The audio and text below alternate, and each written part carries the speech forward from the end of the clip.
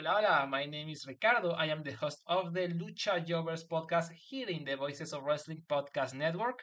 We are a Spanish speaking show dedicated to discussing and analyzing pro wrestling from all across the world. From AEW to CMLL, we talk about American wrestling, Japanese wrestling, and of course, Lucha Libre.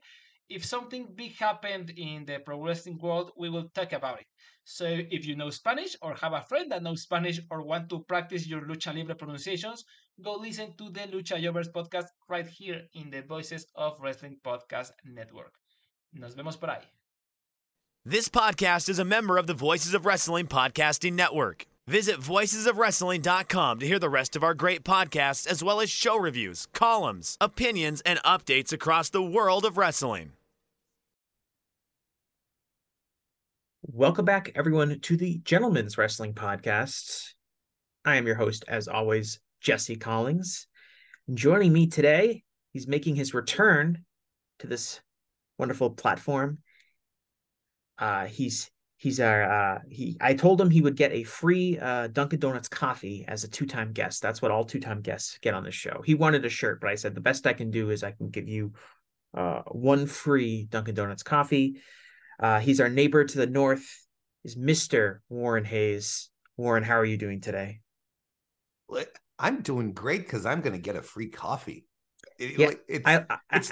After I told you that, I looked it up. It turns out that I don't believe Dunkin' Donuts is in Canada.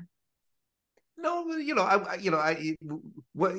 wanted to get on the show and then afterwards tweak my demands a little bit because Dunkin' Donuts around, at least in my part of the Canadian scape, is completely gone. I mean, Tim Hortons is a juggernaut, man.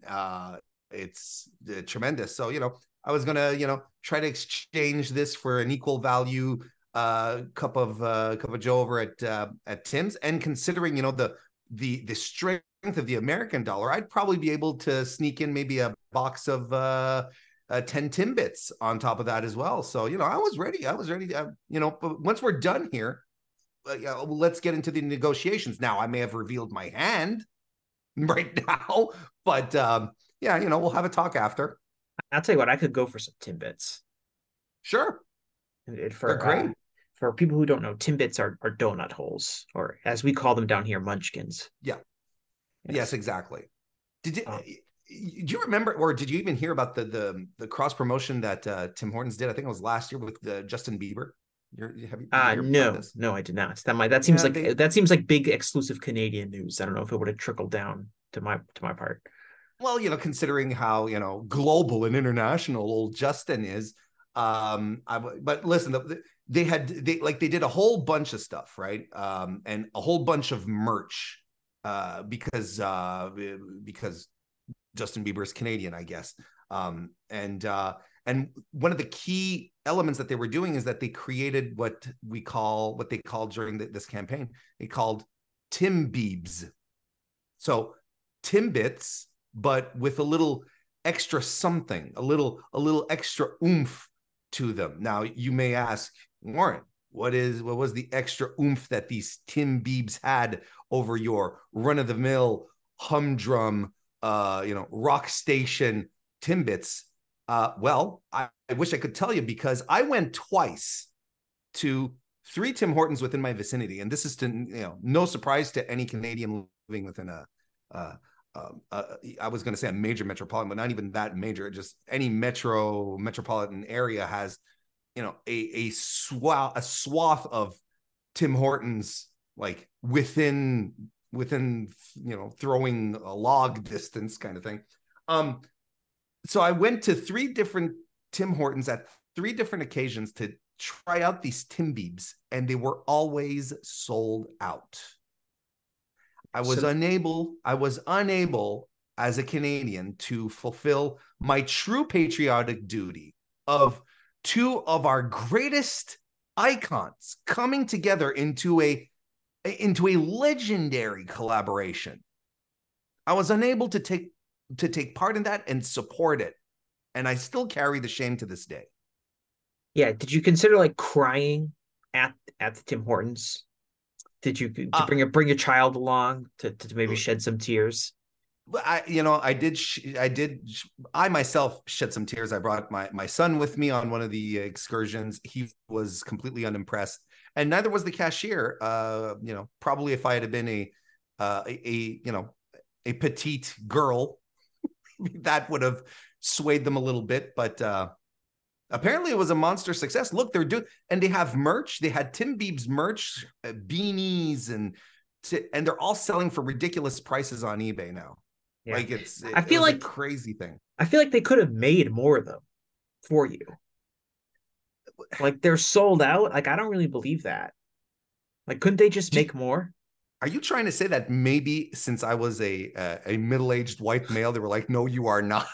You are not our target audience here. I'm not saying that. I'm thinking maybe that the people that were there were like, we're not making any more Tim Biebs. We're done. We're done with that for today. But like theoretically, wouldn't they possess the materials to make something? And you're like, hey, I'll wait. I also buy into the idea of a manufactured scarcity, right? Where you're like, oh no, we're on all of it today. Come back tomorrow, kind of thing, and then you always come back.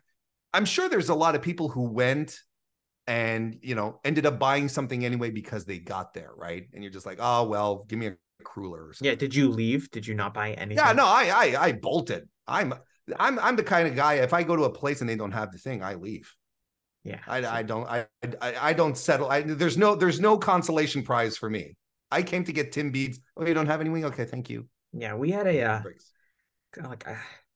think it was right before the pandemic. There was a fascination hit the United States of America, and it was about the Popeyes chicken sandwich. Do you guys have Popeyes? Well, I tell your story and I'll tell you mine after. Okay, so people, I'm sure most of our listeners, great content so far. Yeah, most of my listeners will be familiar with Popeyes, especially in the US. Like, so Popeyes, which is a fried chicken chain, they came out with this new chicken sandwich, and it's really just a kind of a regular chicken sandwich, but it's quite tasty, and it became kind of a phenomenon where everyone was trying to get it. It must have been hugely successful to the degree that if you were going to Popeyes, there was like a 50% chance that they were going to be out of the sandwich. Sure. I believe at one point they were offering, if you brought your own bread, you could buy the sandwich. Like they had the chicken for the sandwich, but they did not have the buns. So you could actually have the option to bring your own bun and they will give you the sandwich. And it was this huge thing. And it was like, for whatever reason, they could not keep up with the demand. And so it sounds like a similar thing was probably happening with these Tim Biebs. Now, did you partake in the Popeyes chicken sandwich craze? Did you have one? At the peak of the craze, I don't really have a Popeyes really that close to me. Especially they've actually built a few more that are closer to me.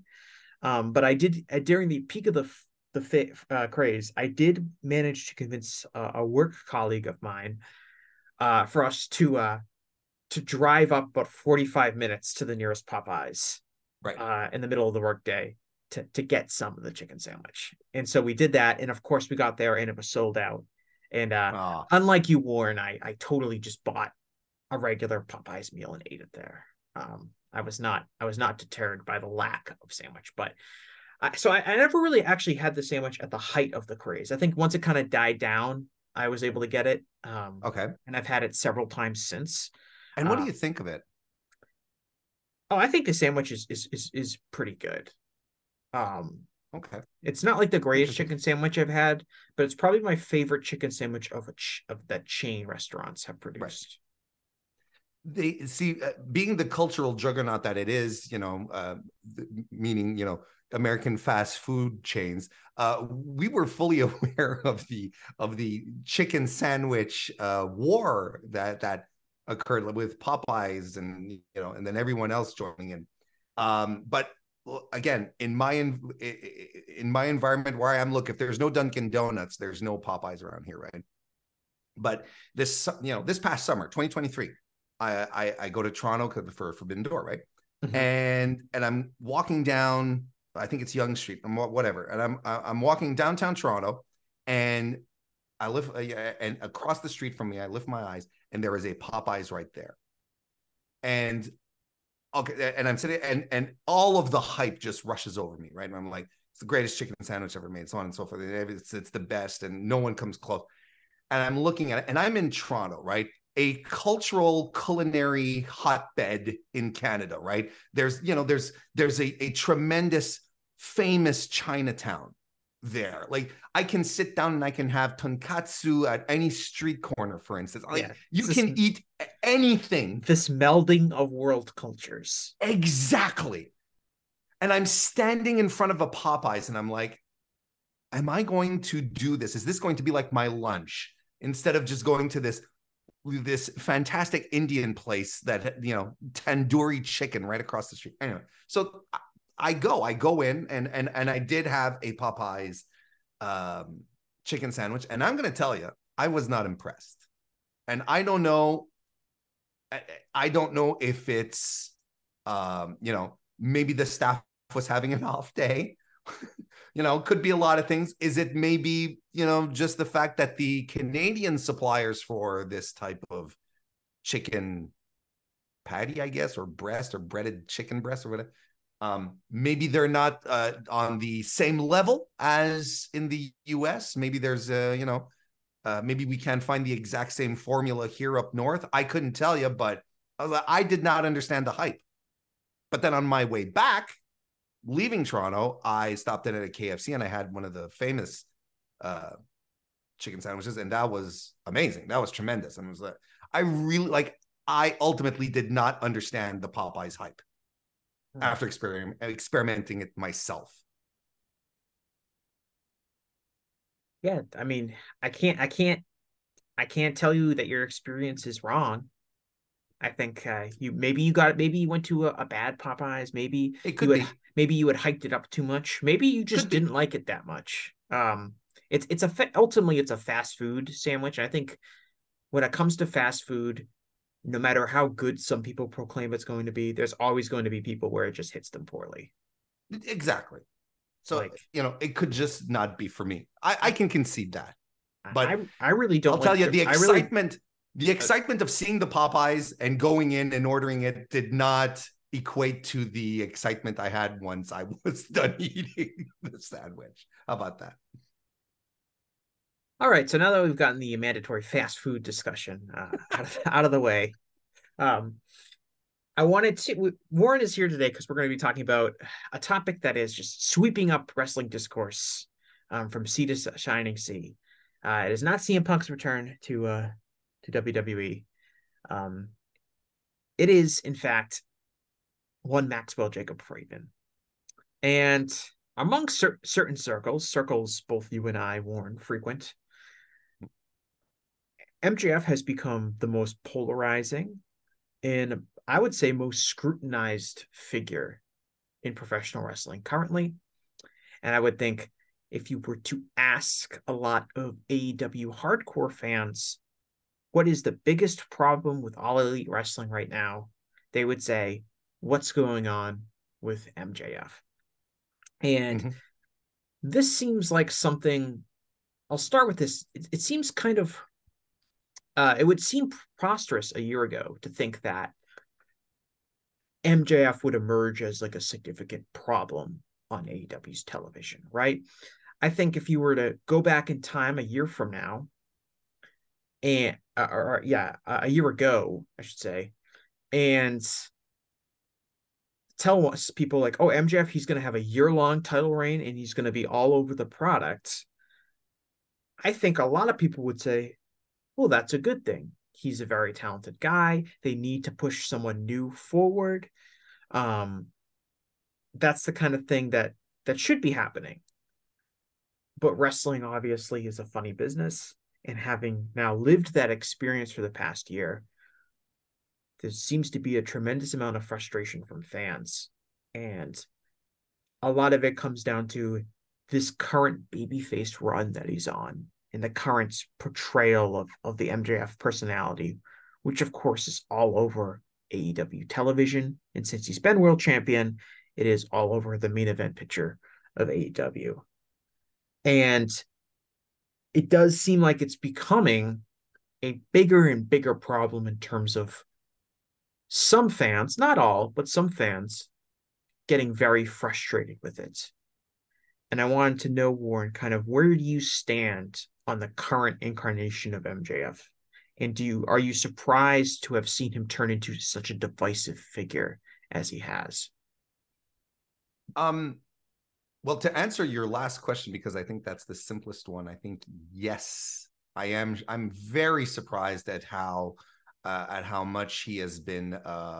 You used the word like scrutinized. I might even add demonized here, because I think there's a lot of people who have a tendency to blame him as well for their directions. You know, there's a lot of talk about the amount of control he wields in his creative and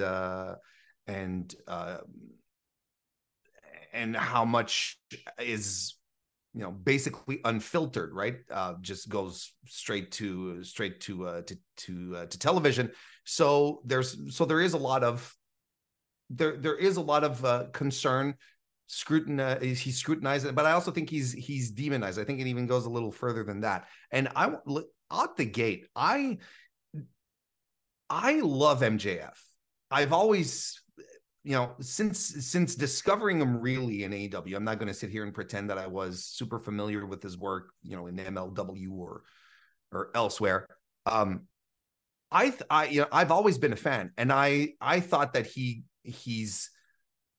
grew into such a tremendous personality on AEW. You know, the way he was introduced as, you know, Cody's friend, you know, his bud that we all saw, you know, where we all expected the turn to happen right into what he is today. I still think that today he is one of the most, if not the most complete wrestling packages out there, right? Let's say we step back a little bit from the brochacho and the, you know, the devil stuff and all of that. MJF is disgustingly charismatic. You know, it's like it's almost infuriating. It's safe, you know, leave some for others, pal. He's a tremendous mic worker. And despite the fact that he likes to pretend that he doesn't like to wrestle, or he thinks that work rate is for nerds, he is a tremendous worker at the same time. And we know this because we've seen him turn out multiple times, and not just on the work rate level, but on the in-ring storytelling. This, you know, for lack of a better term, I know it's the big catch-all, but in the psychology aspect of it as well.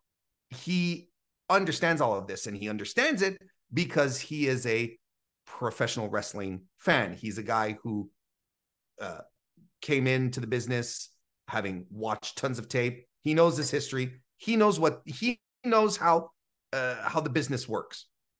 So for me, there's really I have difficulty finding someone who performs on such a high level on every metric, I guess, wrestling fans look for. Because you'll have wrestlers where you're like, oh, you know, so in the ring, but hot damn, is he good on the mic? Or oh man, she's a work rate phenomenon, or whatever. You get the point here. So from that aspect, the one thing that baffles me with the creative direction MJF decided to go down is astonishing, because he has all of the natural God-given tools to not need to delve into this kind of artifice, into these types of shenanigans where lesser wrestlers would need to get themselves over. He never needed any of this, if that makes sense. And that's what makes it the most baffling to me. And it's not even a question where I'm like, I hate the guy. And I think there's a lot of overreactions that do happen in his regard. I don't hate MJF. I think he's like right now he's batting. He doesn't have a great batting average for me personally, but knowing what he can offer, knowing that he can be better than what he's doing, keeps me from completely shutting the door on him. When he says I'm better than you, and I don't think I don't think he means it in the way that I'm saying it, where he's better than what he's doing right now. He doesn't need the bells and whistles of pre-tapes and goofy skits and show long storylines backstage where he's looking for partners, all this stuff. He doesn't need it. He's so much better than that, and he's so much more captivating than that, than taking up entire swaths of wrestling programming with, well, for lack of a better word, nonsense. Yeah, there's a frustrating element in terms of, like you mentioned, this is someone who has a rare amount of talent in the professional wrestling industry. Kind of checks every box you would want to have. And you feel like he's kind of dabbling in, like you said, tricks and kind of manipulative things to the audience that a lesser talented person would need to do to make up for their lack of talent. And we've seen, like, I think when people talk about him kind of being sports entertainment-y and WWE-like, I think that's kind of in some way what they're talking about, right? He's going to try to do this call and response thing with the audience to get the audience to chant something, which is something that you would see a lot in WWE, which is something that someone would have to rely on if they weren't themselves a compelling promo. Right. Or they didn't have anything interesting to say. And he's really one of the only, when you think about it, one of the only wrestlers in AEW who has, and it's a minute detail, but it goes to your point, that has a catchphrase that he expects the audience to chant along with, right? Because I am Maxwell Jacob Fried, and he slows down the tempo to make sure everyone can get their stuff in. Like, who else does this in AEW, right? But it is a tremendously WWE thing to do. Just to your point. And so the problem is not necessarily that MJF is bad, but he's engaging in bad work. So this is akin to what I think of like an extremely good and talented actor who's been in many great movies and had many great roles, who is just doing a terrible movie or has a terrible script. And it's not an indictment on their ability as much as it is an indictment on their instincts to recognize what is good and what is bad. And there's some real evidence that you could use to suggest that what MJF is doing is not necessarily unproductive. His quarter hours suggests someone that fans are interested in seeing at a greater degree than pretty much anyone else on the roster. The pay-per-view buy numbers have held up pretty strongly with him in the main event. Some of these programs, he is getting, some of, if not the most, the loudest reactions in the building when he's in. The crowd is engaged when he's out there. So you could make a case that while not for everyone, the MJF work and angle is a success from a business perspective, at least. Of course, you could also argue. Yeah, I think you're about to go there. Well, yeah, you could and you could also argue that as the face of the company, television ratings have gone down, live attendance has gone down, and so while maybe he himself in a vacuum is helping business, you could also argue that kind of the broader implications of putting a character like that as the face of the company has had a negative impact and driven off some fans. And I think when we talk about the hardcore fan circles, the fans who are starting to get really frustrated with AEW, MJF has become the representative of all of those things that they don't like, some of which have nothing to do with him. They have to do with other things that are going on behind the scenes. But since MJF is this very WWE-like performer since he turned babyface, and since he's the world champion, he is naturally going to assume a lot of that criticism. And that's not, some of it is not his fault, but it's also not entirely unfair for him to do that because he is, after all, by far the most pushed person on television. No, I agree. And you know, there's stuff sometimes like there's some reactions that I don't quite get. It's not as if this is taking us completely by surprise in this sense. Like, let's not forget, this is a guy who sang Pennies from Heaven with a full jazz band, right? With a full, you know, the Dinner Debonair. His whole first shot at the AEW World Title was under the guise of him, you know, Candidate Freeman. You remember that? Yeah. You know, I mean, it's not as if the sports entertainment aspect of it suddenly appears out of nowhere. We know he has a proclivity to this. How about that? But you can also make the counter argument that there's a, you know, Dinner Debonair and the, you know, the Candidate Friedman stuff came during the pandemic. You know, there was the debates and all that came during the pandemic where wrestling companies were just struggling to put anything on TV, right? And just like try stuff to get people engaged. And like, I will never shortchange anyone for trying to do something else than back then, you know, then quote unquote just matches. Because look, we saw what New Japan did, right? And that was an egregiously harsh watch. That period was, whereas maybe sprinkling a little more, a little more of this aspect of pro wrestling, maybe it helped out in the long run, whatever, you know. But it should not come as a big shock that MJF would be into this.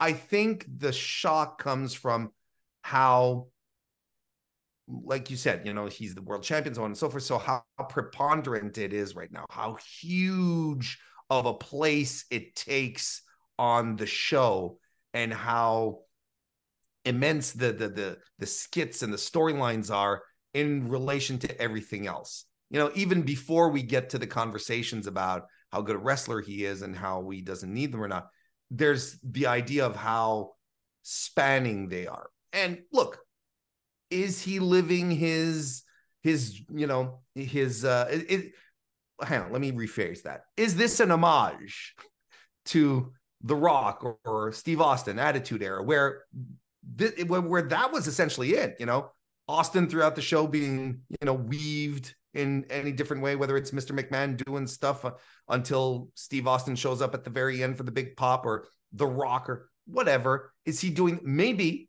you know, maybe this is an homage that in a couple of years we're going to look back on and was like, well done, Sailor, you know. But right now, within this environment, and especially within the AEW context, which is, I think, is very significant. I think this is the thing that's, I think it's not as much him doing it, but the reliance of it that is really, really, really difficult to swallow / irritating / frustrating for people. Yeah, I think that when we talk about like, okay, is this an homage to like the storytelling that took place during the Attitude Era? Like, I'd be really concerned about that, just because I don't know if like we can build an entire character around like an homage to something that worked 25 years ago. You have to be new and innovative, I think, to I agree, to move it forward. I maybe it's in the idea of, and I'm just spitballing here, right? And I don't want to, you know, we're just throwing ideas around. Maybe the ultimate idea here is that, look, people homage wrestlers all the time, you know, in their matches and how they conduct their promos, whatnot. But especially in matches, you know, oh, that was a Terry Funk spot. Oh, you know, this is you know, it's a, you know, in regards to this match between, you know, that Misawa had, and so maybe he's like, well, why can't we tribute the sport, the entertainment aspect of it? Does that make sense? Yeah, maybe I get part of it. Yeah, I guess if we're talking about like a one-time thing, that's fine. We're talking about like a kind of the overall philosophy behind how you're presenting your top baby face. That would be more problematic going in the long run. I think I always knew, or at least I thought, that MJF was going to be a great babyface. I think even when he was, a year into his AEW career, I think most people thought he's going to be a top babyface one day, because of how talented he is, how good of a promo he is, and all it would take would be, you turn him babyface, and you knew the fans will want to cheer for him one day. But it was always going to be kind of difficult to balance his, on-screen personality, which was so naturally heel, and make it come across as like this authentic babyface. And that ultimately is where I think this character has really struggled in terms of finding that balance. He's tried to keep himself true to his character by doing the, oh, I'm your scumbag kind of thing, and he still, goes for some cheap heat in the ring with the cheating and things like that. But it does feel kind of like a really awkward fit when he's really playing up to the crowd. I'm doing it for you people. You guys believe in me. And when he first started doing that, it was kind of interesting in the sense of how sincere is he? When is he going to turn on Adam Cole? When are we going to, find out that he's full of shit? And that hasn't happened yet. It doesn't seem likely to happen at this point. It would be kind of a different dynamic if it did happen. And so I just think that like babyface MJF has been an awkward transition and has kind of reduced him into this cartoonish, non-believable role. And that really feels more WWE than anything else. This complete caricature that doesn't talk the way normal people talk, that tries to work into his catchphrases. And that's the kind of babyface that I'm not sure all of AEW's fan base wants to respond to.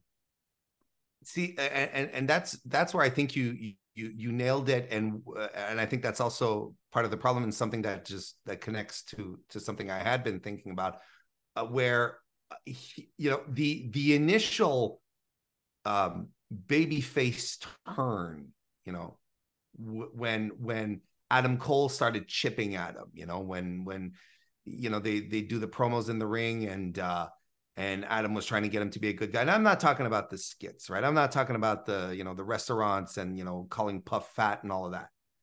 I'm really talking about like the when he was starting off. I think there was something tremendously endearing about it, and that the audience clasped onto, because I don't think anyone ever expected or thought MJF could be a babyface, right? Because he carried the mantle wherever he went. He'd insult 11-year-old girls, little girls, going to see him to sign autographs with their fathers, telling the fathers, telling the kid, how old are you? 11 years old. Oh, 11. Your father made a tremendous mistake 11 years ago, right? Like, I don't think that we saw MJF as a viable babyface, but there was something about the turn, about the fact that he did come across as being lonely to his own, that's because of his own devices, right? Because, he was a dirtbag to everyone else. He wasn't sympathetic.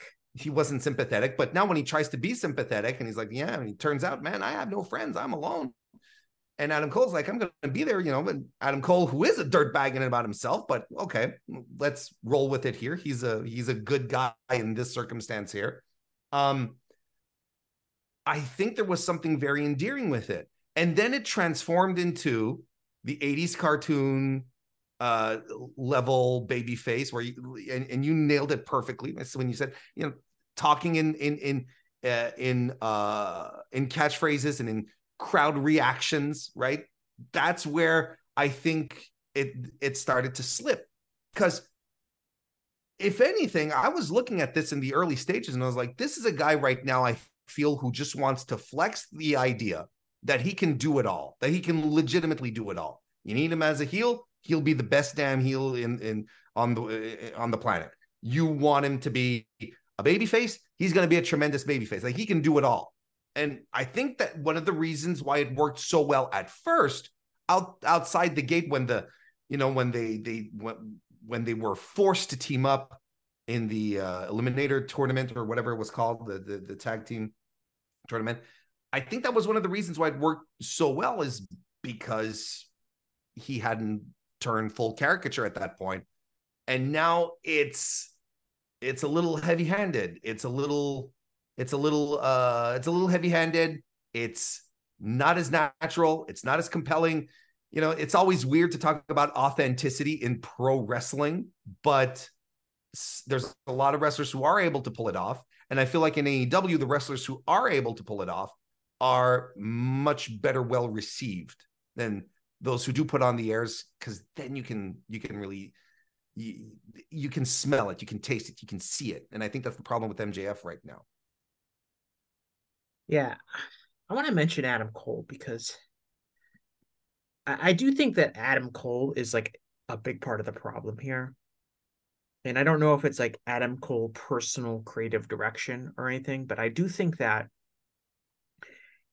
the worst of MJF, babyface MJF, is when he's been associated with Adam Cole. Mm-hmm. I think the backstage skits, the dumb NXT 2.0 skits that they were showing, were terrible.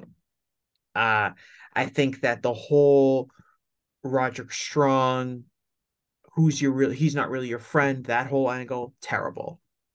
I think the idea that we are supposed to believe that these two guys are just incredible friends, and that is ultimately the bulk of where the emotion in this story and this character is going, is that these two guys are amazing friends. I don't find it to be believable. I find it to be very fake and phony, and I find it to be melodramatic. And those are all things that maybe would fly in WWE, but they don't fly in AEW. I think that's kind of, it became, as much as it was the root of the babyface turn, and where I thought it was good, very good. I think the deeper we got into this relationship, if you want to call it that way, because I agree with you, it does feel off, it feels phony, inauthentic. I think that if the deeper we went into it, the goofier it became, the sillier it turned into, and that's where you lose it ultimately, right? That's where you kind of lose the charm of it, and where Max becomes a caricature, a guy who's being a pro wrestler as opposed to just being a pro wrestler. One of the really annoying WWE tropes that they've always done and they continue to do is this whole thing where like these people are a tag team for a brief period of time, then they split up, then they do a feud against one another, and they're really melodramatic about like what their relationship was like prior. Michael Cole will be like, so and so, they were like family. He was like a brother to him, and now they can't stand each other. And it always feels like really fake. And AEW is a promotion that has largely lived off of the idea that a lot of the people on its roster are friends in real life, people that have had decades of professional association with one another. Yeah, lots of lore. Like, look at like all of these people in AEW. You have tag teams that have been around for forever, whether it's the Young Bucks who have been tagging forever or FTR who have been tagging forever. You have like a group literally called the Best Friends, who are people that have been tagging forever to each other and have been working in some capacity professionally with one another for 20 years. Even people like Jeff Jarrett and Jay Lethal have this like decades long relationship, or Eddie Kingston and John Moxley. It's like, not only are these guys just, have they interact in AEW, but the audience is aware that these guys go way, way back, right to the formative aspects of their career. And so there's all this history throughout the AEW roster of how these relationships are represented. And it's really hard to feel any emotional connection to these two guys who have just been teaming up for the last few months. And it like right from the get-go, the idea was that you were supposed to feel emotionally attached to the friendship between these two guys. And compared to all of the other friendships that we see on AEW television, it's really like a flash in the pan. It doesn't really mean anything. And it makes the whole thing, like, again, feel like a WWE trope. It feels fake. It feels like this phony, fake, friendship that, eventually one of them's going to turn on the other. And they would probably have to be together for like well over a year or for longer for you to really feel like the eventual split is going to matter, because to the standard that AEW has explored personal relationships, this is nothing. This is just a couple, a brief moment in time, as opposed to, like, say, like the Elite storyline, which we know goes back years and years and years to these guys becoming friends in different companies. And it's a totally different, it's really a mockery of kind of the relationships that we do see in AEW. And the fact that it is the top kind of emotional point of the entire product at the moment has been insulting. I'm in agreement with what you're saying. The idea of it being, because one thing that like you said, AEW has done really well is focus on the lore of wrestling in general. And there's multiple instances of these, like you said, of these friendships and relationships that go back many years and that are showcased here. So look, I think we're sort of coming to a realization here that could it be that the entire MJF stuff right now that feels so heavy-handed and that people are turning on and in some cases are just very, very extremely upset about, I think it's because it doesn't feel sincere. And it's weird because when MJF was at his heeliest, is that even a word? At his worst, at his meanest, he was also his most authentic, right? Even in times where you knew he was stretching the truth, right? When he was talking about with the car accident and the moving the girl to the driver's seat and whatnot, these things are not real, but he spoke with such authenticity and reality about it that people called the police department to make sure that there hadn't been a report turned in, right? And that's a fantastic, I mean, the old work is still the new work in this circumstance. So it's interesting on that level to see it in that light, where when he was a heel, he actually came off more convincing, created a deeper connection with the audience rather than relying on whatever he's doing now on the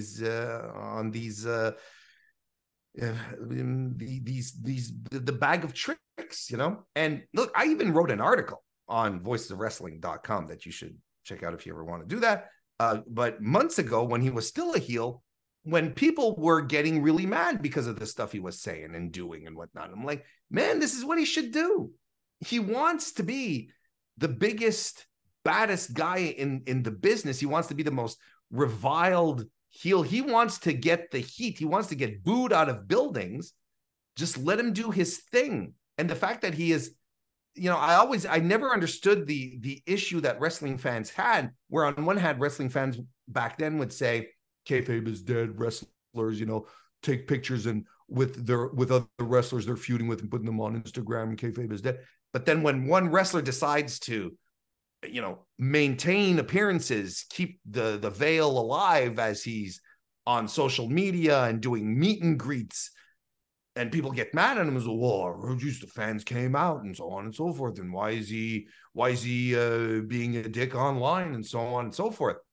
But isn't it interesting, Jesse, that when he was in this circumstance, when he was doing the heel shtick, that he felt a lot more authentic than whatever he's doing right now? And is that a reflection on himself?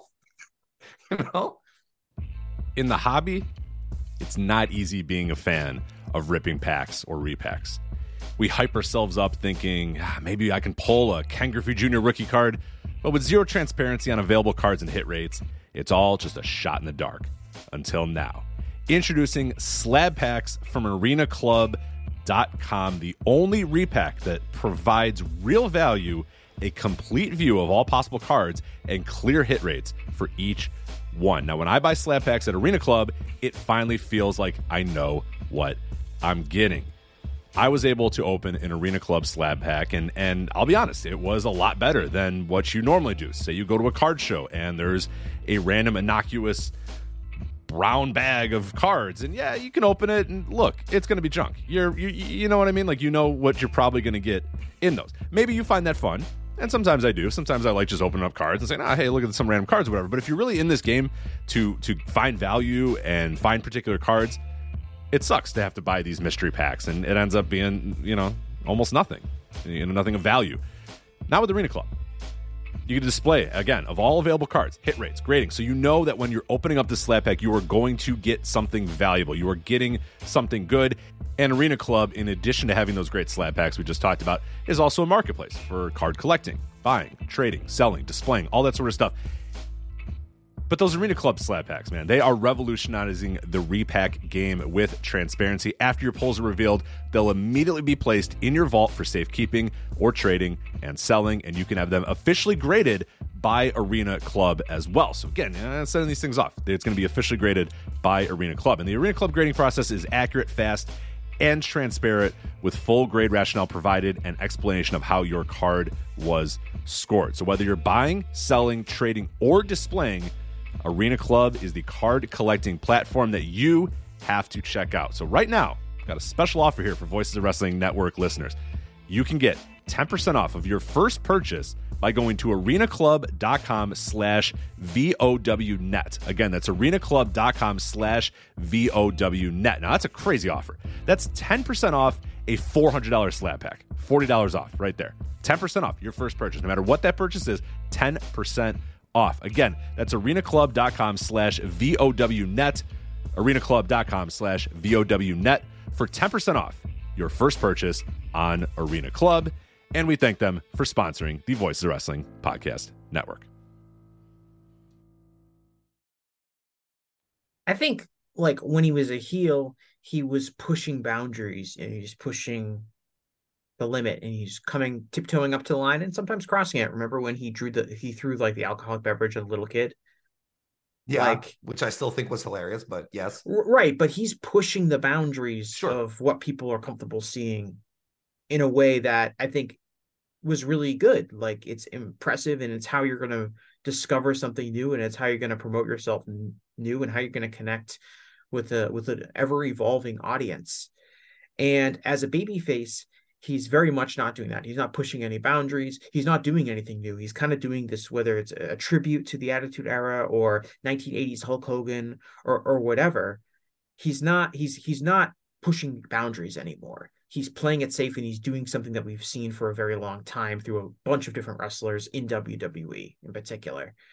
Mm-hmm. And that's where I think not only is it not authentic, but it also is not anywhere close to kind of the same level of his work as a heel, because he's no longer pushing those boundaries. He's not coming up with anything new to do. He has a masked right now. He has a masked, rival who we don't know who that is. That's not really a new or innovative idea as a babyface. We've seen this many times before. Mm-hmm. I guess we'll eventually find out who that is, and maybe that will go in a new and interesting direction. But at this point, I tend to doubt it. And I think that's a major problem, because I think if you're going to be the next generation megastar, which MJF feels better positioned to do than anybody else in wrestling, you've got to be new and innovative and do something different. Mm-hmm. You can't be, as a babyface, you can't be reliant on this, in a lot of ways, outdated representation of a babyface character that also isn't a good fit with what you naturally do well in your kind of natural personality. Because he's got his natural personality as a heel. That's why he was a heel for pretty much his entire career up until this babyface turn, because he was just such a naturally gifted heel. Mm-hmm. And ultimately, I think, and he's certainly not the first person who was an excellent heel who struggled to be a babyface. There are plenty of people that are like that in wrestling history. But I do. It's funny because I like. Sorry to interrupt, because I find it interesting because the I find him struggling as a babyface is fairly new. Like, I think it's really since Wembley that he's really dropped off. As I feel like or maybe it was the transition towards the babyface aspect, but I thought there was a time that he was doing tremendous work. Again, let's forget the skits and the pre-tape. When I talk about the tremendous work he'd do, anytime he was in ring, cutting an in-ring promo, doing a backstage promo, I always thought that work was excellent, as opposed to the vignettes or whatnot. But I feel it's fairly new, and I feel like sometimes I feel like I raised 2 kids. Okay, sometimes I feel like he's pushing you. You said this is what triggered me, was when you talked about pushing boundaries. I feel he's pushing the boundaries of what he's able to do in AEW, if that makes sense, right? Like from a shoot standpoint. Yeah, like where it's like, Tony gives me all this control. Tony tells me I can do pretty much. Okay, how far can I take this? How much me can there be on TV? Yeah, like. And if Tony Khan, because look, we're talking about MJF here, but ultimately there's one guy who could put the kibosh on this in a minute if he decided to, and that's the boss. It's Tony Khan. It's his show. He's the booker, so he's letting all of this slide. He's stamping it. He's giving it the old thumbs up. So if MJF is in a position where he's like, look, I have some creative reign here. Let's see how far I can go.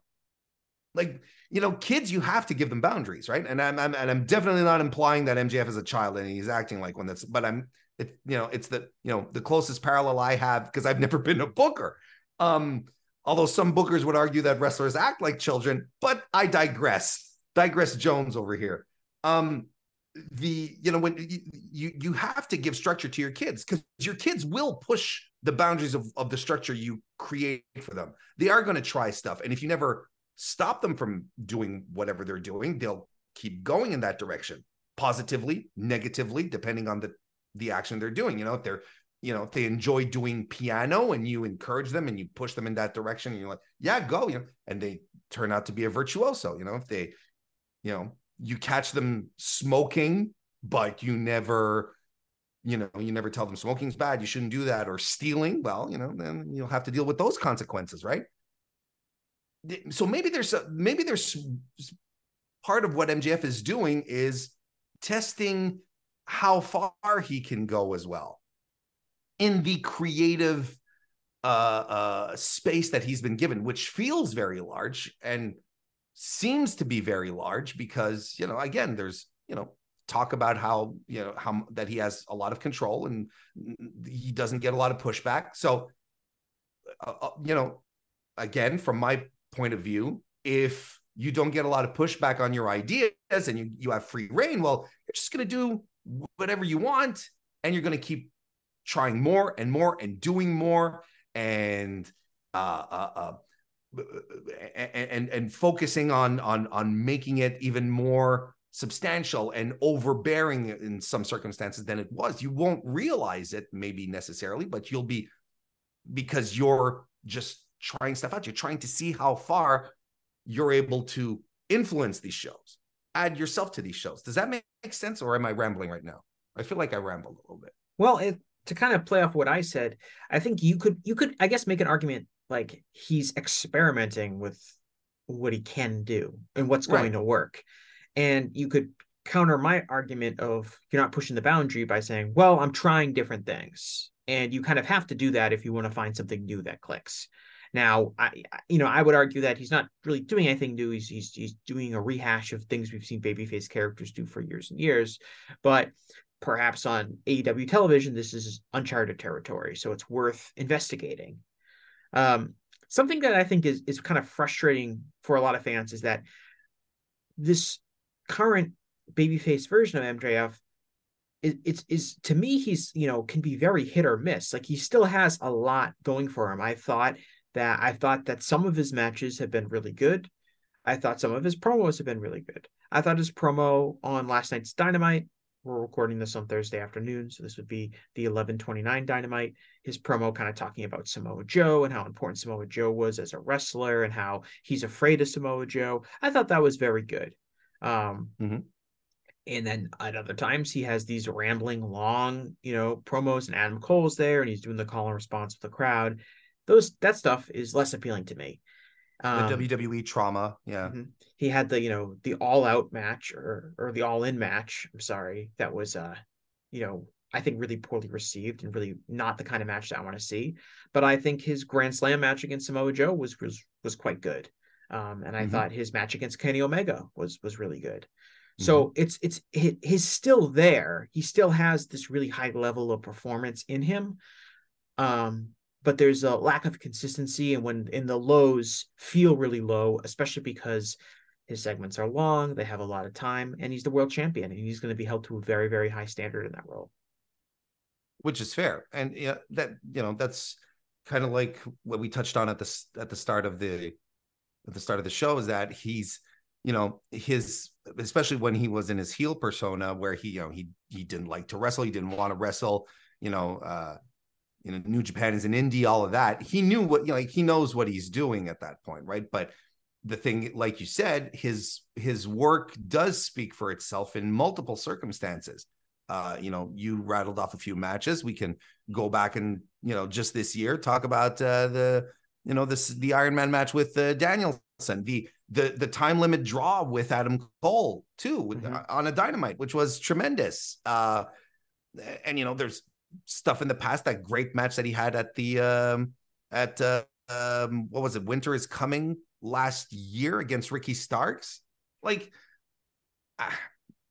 the thing, is that his work is high level, and it's there, which makes it extremely frustrating that he feels like he has to structure his matches like a Roman Reigns match, excuse me, right? Roman's matches have a formula to them. We're at a point now where we expect the ref bump in MJF matches as well, just like we do with Roman matches. There's going to be a ref bump and stuff is going to happen, and it's baffling. The more we talk about this, the more I'm realizing that I think that maybe the subconscious frustration that a lot of people have is exactly due to the fact that MJF is indeed better than the stuff that he's putting out there, that he can do better. Now, when we talk about, trying stuff out, like, doing rehashes on,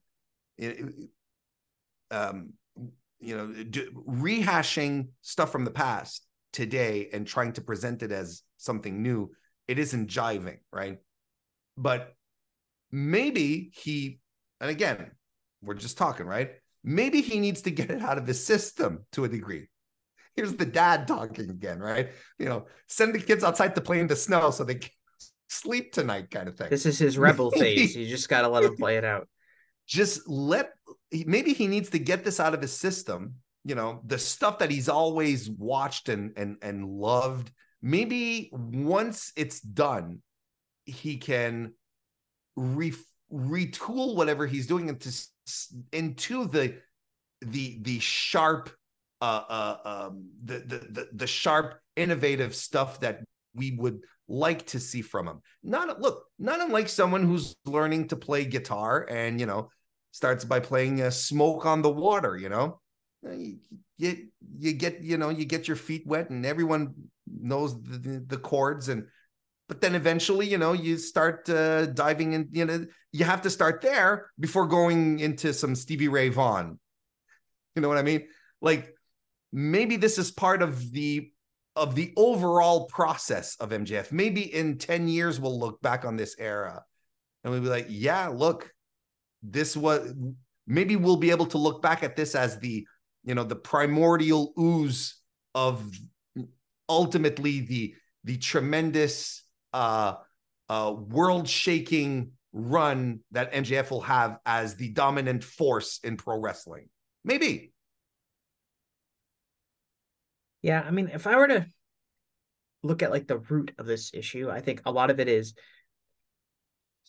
people, a lot of people who are hardcore AEW fans or really liked AEW, wanted AEW to succeed a lot. A lot of those people had very, very negative thoughts about WWE. They didn't want AEW to be anything like WWE. They're very highly resistant to any idea that would be similar to an idea WWE would do. And while MJF is not the only person involved in AEW that maybe has some WWE tendencies, since he's the world champion, since he's getting the most time on television, he ends up being representative of that.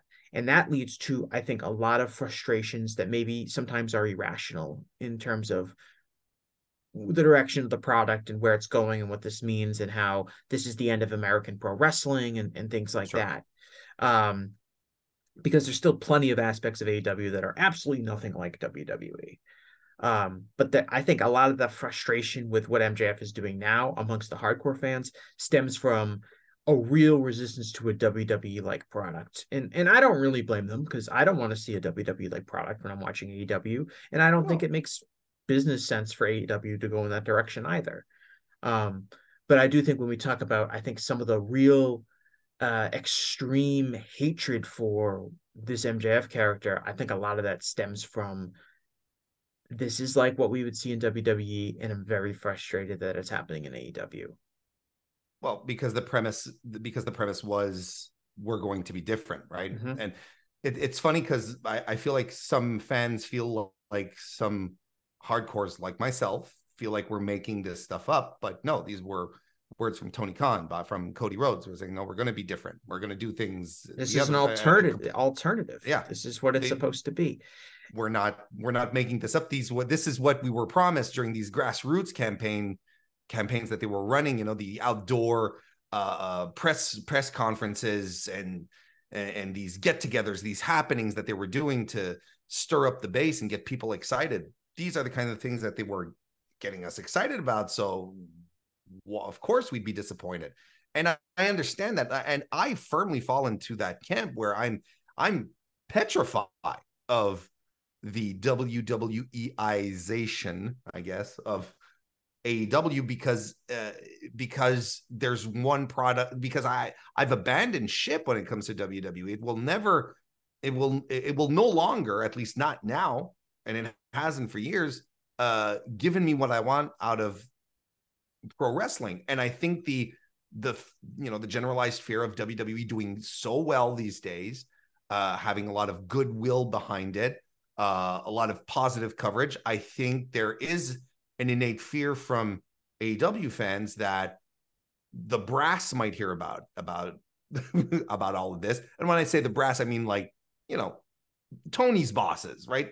The Warner Brothers Discovery executives who might give him a call and say, hey, look at how good these guys are doing. How come you're not doing as well? And then maybe Tony feels like he has to retool things to make the bosses happy, get a better TV deal. I mean, that's still not concluded, right? So I think there's a lot of anxiety that exists on that level. But at the same time, it's not pretend anxiety. We can point to things. We can actually point to things that happened on AEW where you're like, no, this is, look, you know, a couple of weeks ago, that the episode where MJF was looking for a tag team for 3 other people to join his to do the trios match, the 8-man match, I'm sorry, with the Bullet Club. That was the most WWE episode of AEW I have ever seen. And you could tell me, you know, Bruce Pritchard produced it, you know, put it all together. And I'd believe it because, and I was even out, you know, I went out there and I said, on my end, on my spectrum, in my little bubble, I said this is the worst episode of Dynamite in its entire history. No, but Warren, there was some wrestling. No, but the structure, how it felt. I ended that show. Something that had never happened, me watching AEW, but something that happened frequently with WWE. I would look at my watch and I'd be like, oh my God, there's 10 minutes left. I did that watching AEW, which was a reflex that I had so many times when I was watching Raw every Monday or SmackDown every Thursday/Friday, whenever. And to for the show to end and me feeling exactly how I'd feel after a bad episode of Raw, where I'd be like, man, I just wasted my time. That is something that I still have that I do not want to feel again. So I think that's why this anxiety exists, because you can point to moments where these shows happen. And I think it's fair. It's fair because it's fair to be anxious. And I know some people take it very far, and people around us, Jesse, who have been very vocal and very angry about the direction. But I also think it's fair because, and I mentioned it briefly, but I'm going to underscore it properly here, because this is not what we were promised. This is not what we were told. This is not how the wrestling fan base was stirred up by going directly to the fans and creating get-together events. And, Starrcade had a big hand in this as well. Creating and deepening these connections that these wrestlers had with fans. We're listening to you. We understand. We're going to bring wrestling back to North America, and we're going to do it in a sports-based presentation. We're not going to throw to the back. There's not going to be skits and so on and so forth. I think it's fair for a lot of people to be in panic mode / angry mode, whatever, because that's not how they riled us up. It's not what we were promised. And if, everything changes, right? I think it's also at the same time silly to think that there would not be, that we wouldn't bob and weave here through things and experiment and try and see what sticks. But the more AEW strays from its original promise, its original concept, I think that's where it creates the most anxiety, the most worry out of its fans and hardcore fans in general, because I don't think anyone wants another we don't want WWE Junior. We never did. Even when TNA tried to do it, we didn't want that either.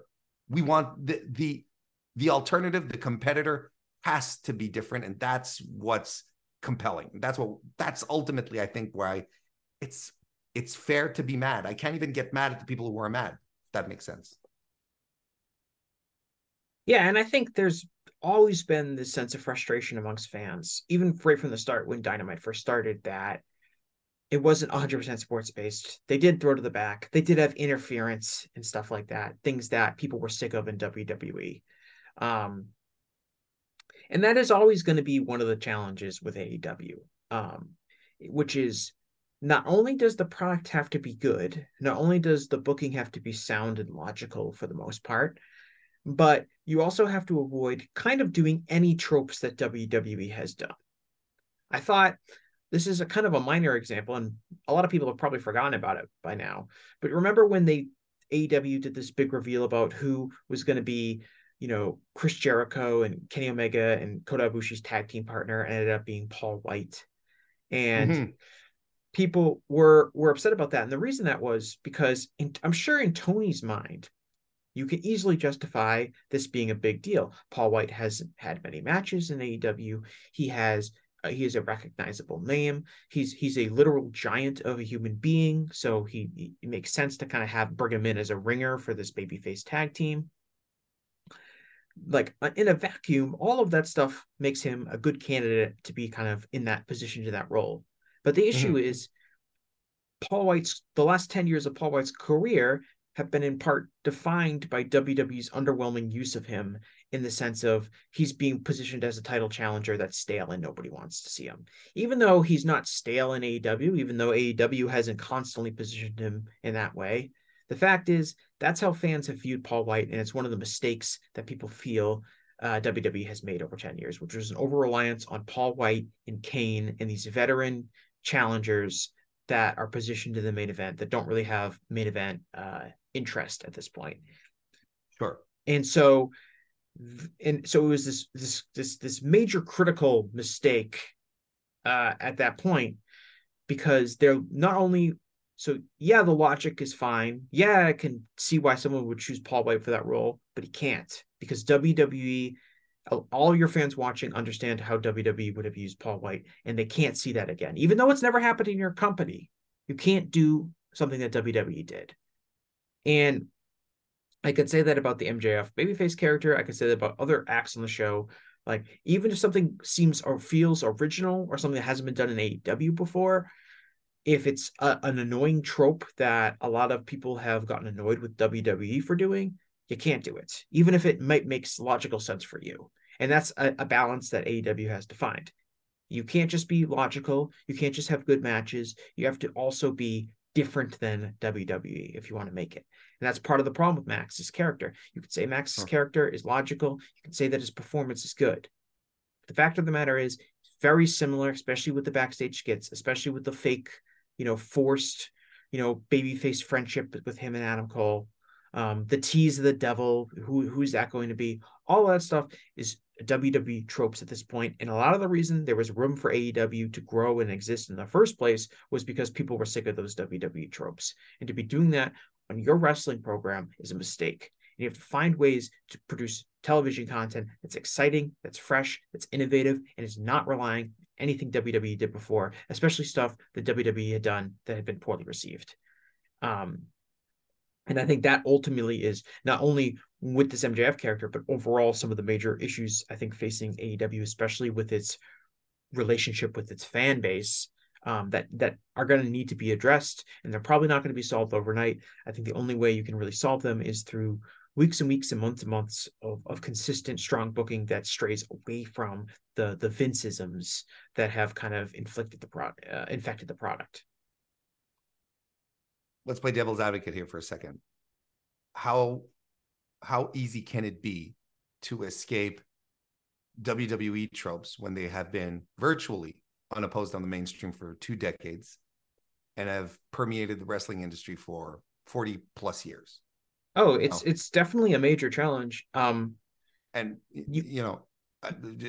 just really quickly, like, I myself realized that it's difficult, but at the same time, we still have not figured out another way to present pro wrestling in, than how we used to do it back in the late 80s, when we started getting cable access television. I mean, it's still how WWE did it in the early 90s and Nitro. And we haven't even changed the formula, right? Big entrance music, lights, fireworks, gal comes down. The whole thing is still pretty much the same, even on the basic level of wrestling presentation, Right. Everything is presented the way Nitro was presented. That Nitro template is still by far the dominant representation of American pro wrestling. I would say the way they present wrestling in Mexico and Japan is different. And I would say maybe those are ways you can look at a more consistent. Yeah. And I'm glad you brought that up, because, I've had discussions with people who, when bringing up the, people always seem to hyper focus on the idea of the sports-based presentation being untenable. Well, tell that to New Japan, tell that to CMLL. They've been doing this for decades. Yeah. And the presentation stuff, having backstage promos, having guys come out with a mic in the ring, that stuff doesn't bother me at all. I know maybe some other people who are way more sensitive to the WWE stuff, it bothers them. But I would say, how I would always describe AEW to people who didn't know what it was, or kind of when someone asked what's the difference between AEW and WWE, I would always say AEW is a promotion that's largely grounded in reality, where the personalities feel relatable and more realistic, as opposed to WWE, where the personalities are really over the top and exaggerated and cartoonish. And some people are going to like the cartoonish, over the top exaggeration of personalities. That's the way some people prefer wrestling. That's what they think of when they think of pro wrestling. That's fine. But some people, and I think the modern way of presenting characters, are going to be the more realistic human versions of these people.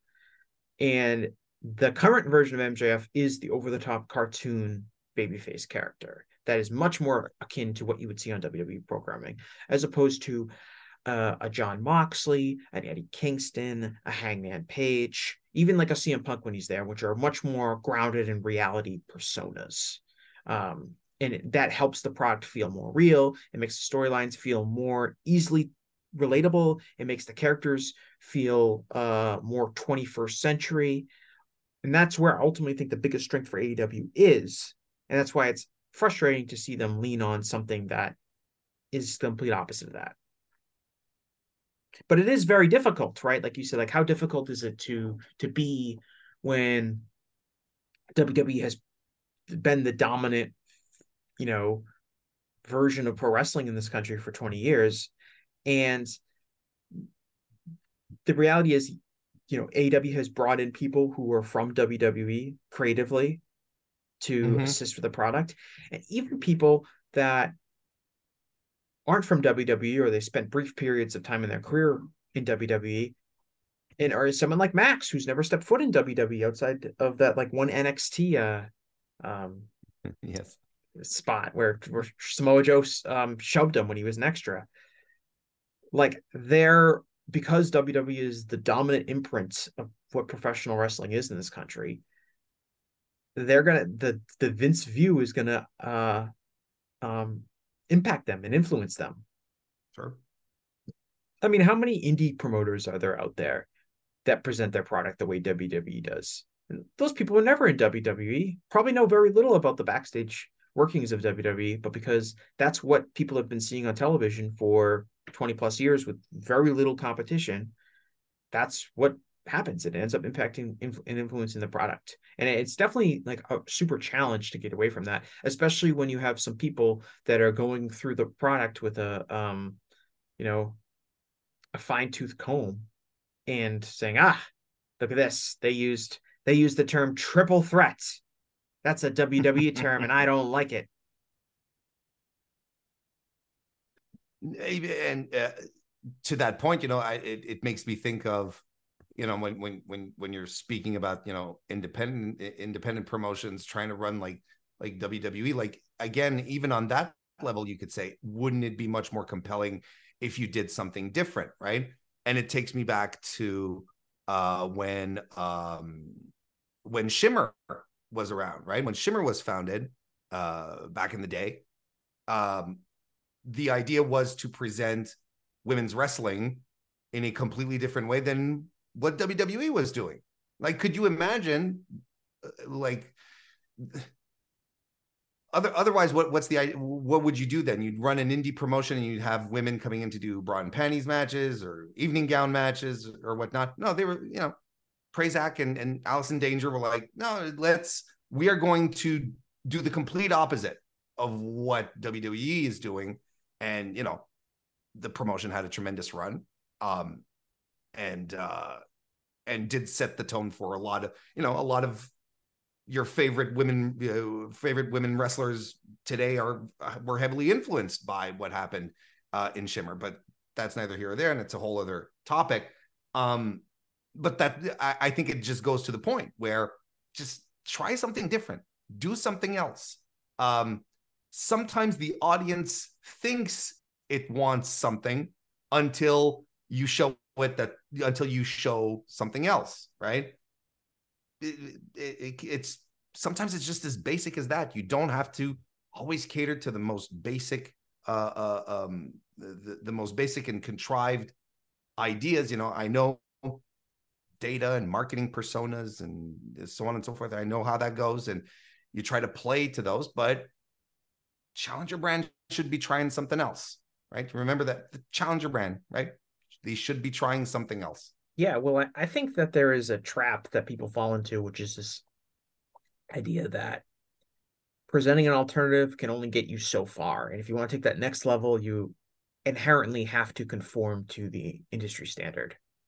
And I think that's at some point you see like AEW jumps out, they build up a certain hardcore audience of loyal fans, but they see themselves kind of hitting a ceiling with those fans. Like, how can we connect to those new fans? And there's slowly that temptation to be like, well, what if we do some a little bit more a few more things to appease the WWE audience. Maybe we can get some of those people to tune in, because there's still a million people that are watching either Raw or SmackDown each week that are not watching our product. And maybe we can do that. And so they kind of slowly end up becoming more similar instead of leaning harder into being an alternative, because there's this perception that you can't make it all the way doing something different. And I don't believe that that is true. But I can see where the logic is coming from in that regard. And I would hope that eventually AEW realized that going in that direction is not going to work. Especially when, and I do think part of this is when AEW first started, WWE was in a popularity decline. It made sense. Like, well, why would we copy something that's losing fans left and right? And now that the WWE has seen a lot of really positive growth in their business metrics across the board, the idea is, okay, we got to copy what the hot product is, as opposed to doing the opposite of what a cold product was doing. And I think that complicates kind of the relationship of what you want to do. And you know, the overall barometer for success is also very skewed. You know, I know you've talked about it quite a bit on your podcast and on WrestleNomics as well with Brandon. And, you know, this idea that, you know, the concept that because AEW isn't doing a million viewers per week on TV is a failure. That they're not making as much, they're not even making a fraction of the money WWE is doing, you know, is a failure. When objectively speaking, AEW is a very successful company. So, you know, even the perception of success in and about itself is skewed, especially when you're comparing it to a monolithic juggernaut, right? I mean, like there's, you know, it's kind of crazy to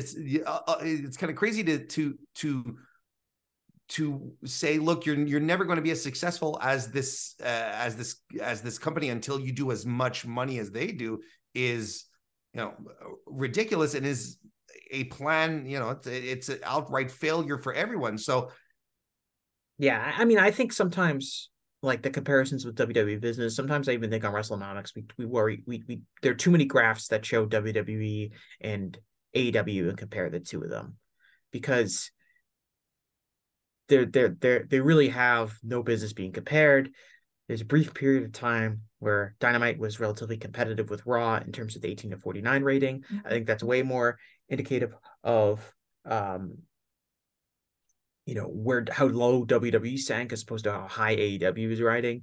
And what I always tell people, I said when AEW was beating Raw in the key demo, WWE was making 13 or 14 times as much revenue as AEW. Mm-hmm. And that's still the case now with their, you know, their ratings are separate. It's not like AEW was ever close to toppling WWE in terms of revenue or anything like that. There was just a period of time where WWE was very down and AEW was getting up there.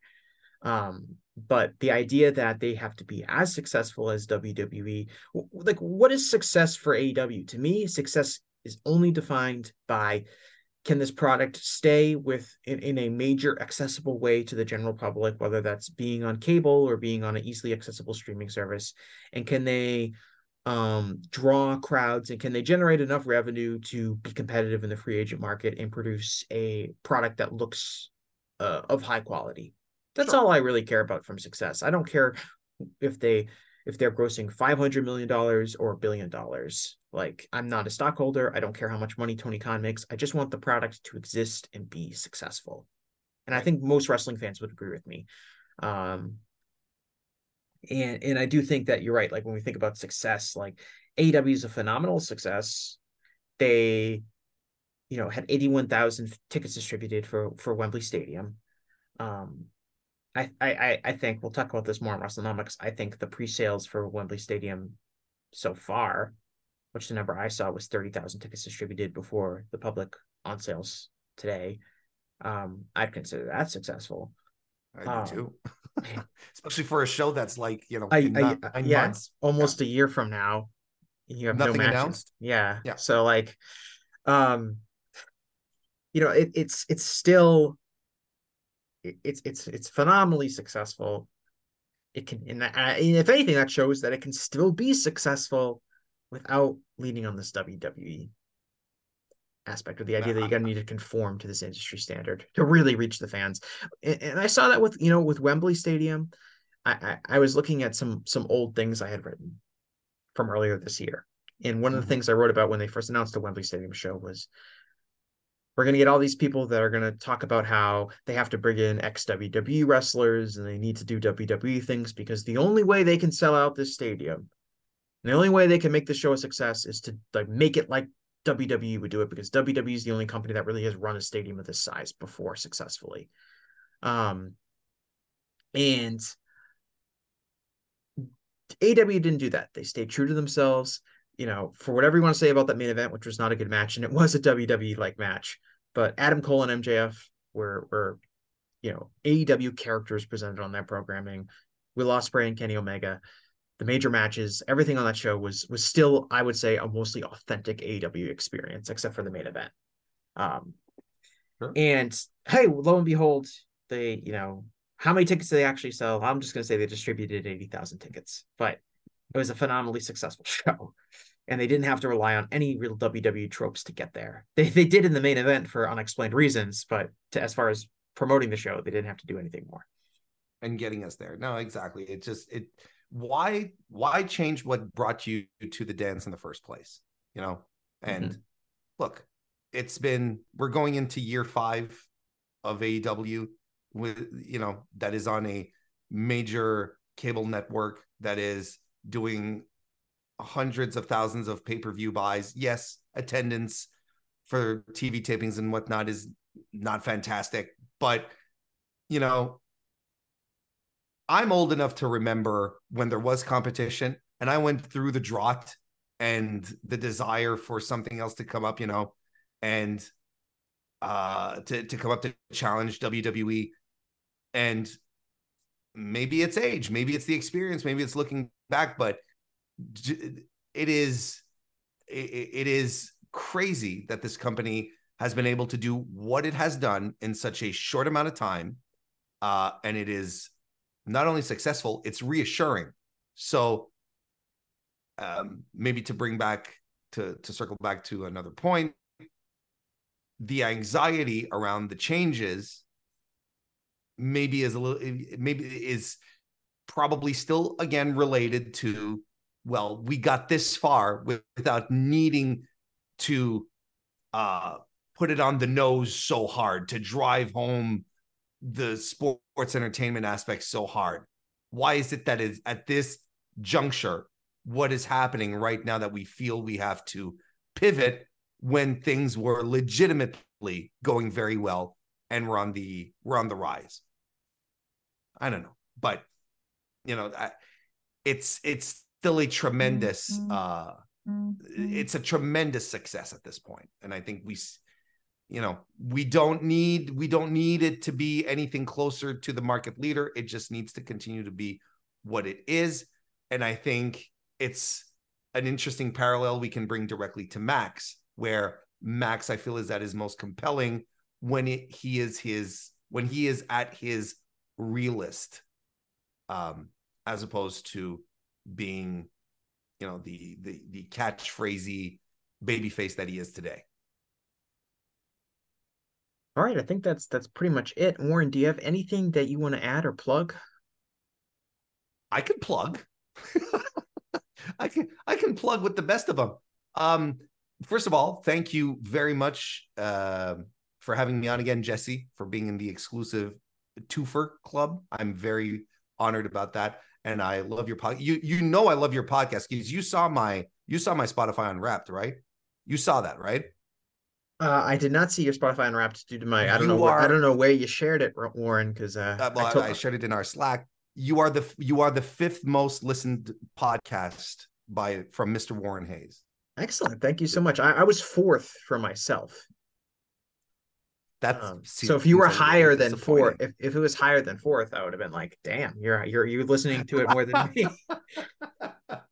But honestly, thank you so much for having me on again. I appreciate it. And if anyone listening would like to head on over to either youtube.com/Mr. Warren Hayes or find the Mr. Warren Hayes Show on your favorite audio podcast platform, I'd be very much obliged to have you around. I cover pro wrestling every week on a flagship show and hang on, that's been trademarked. On a mothership, no, that's been trademarked as well.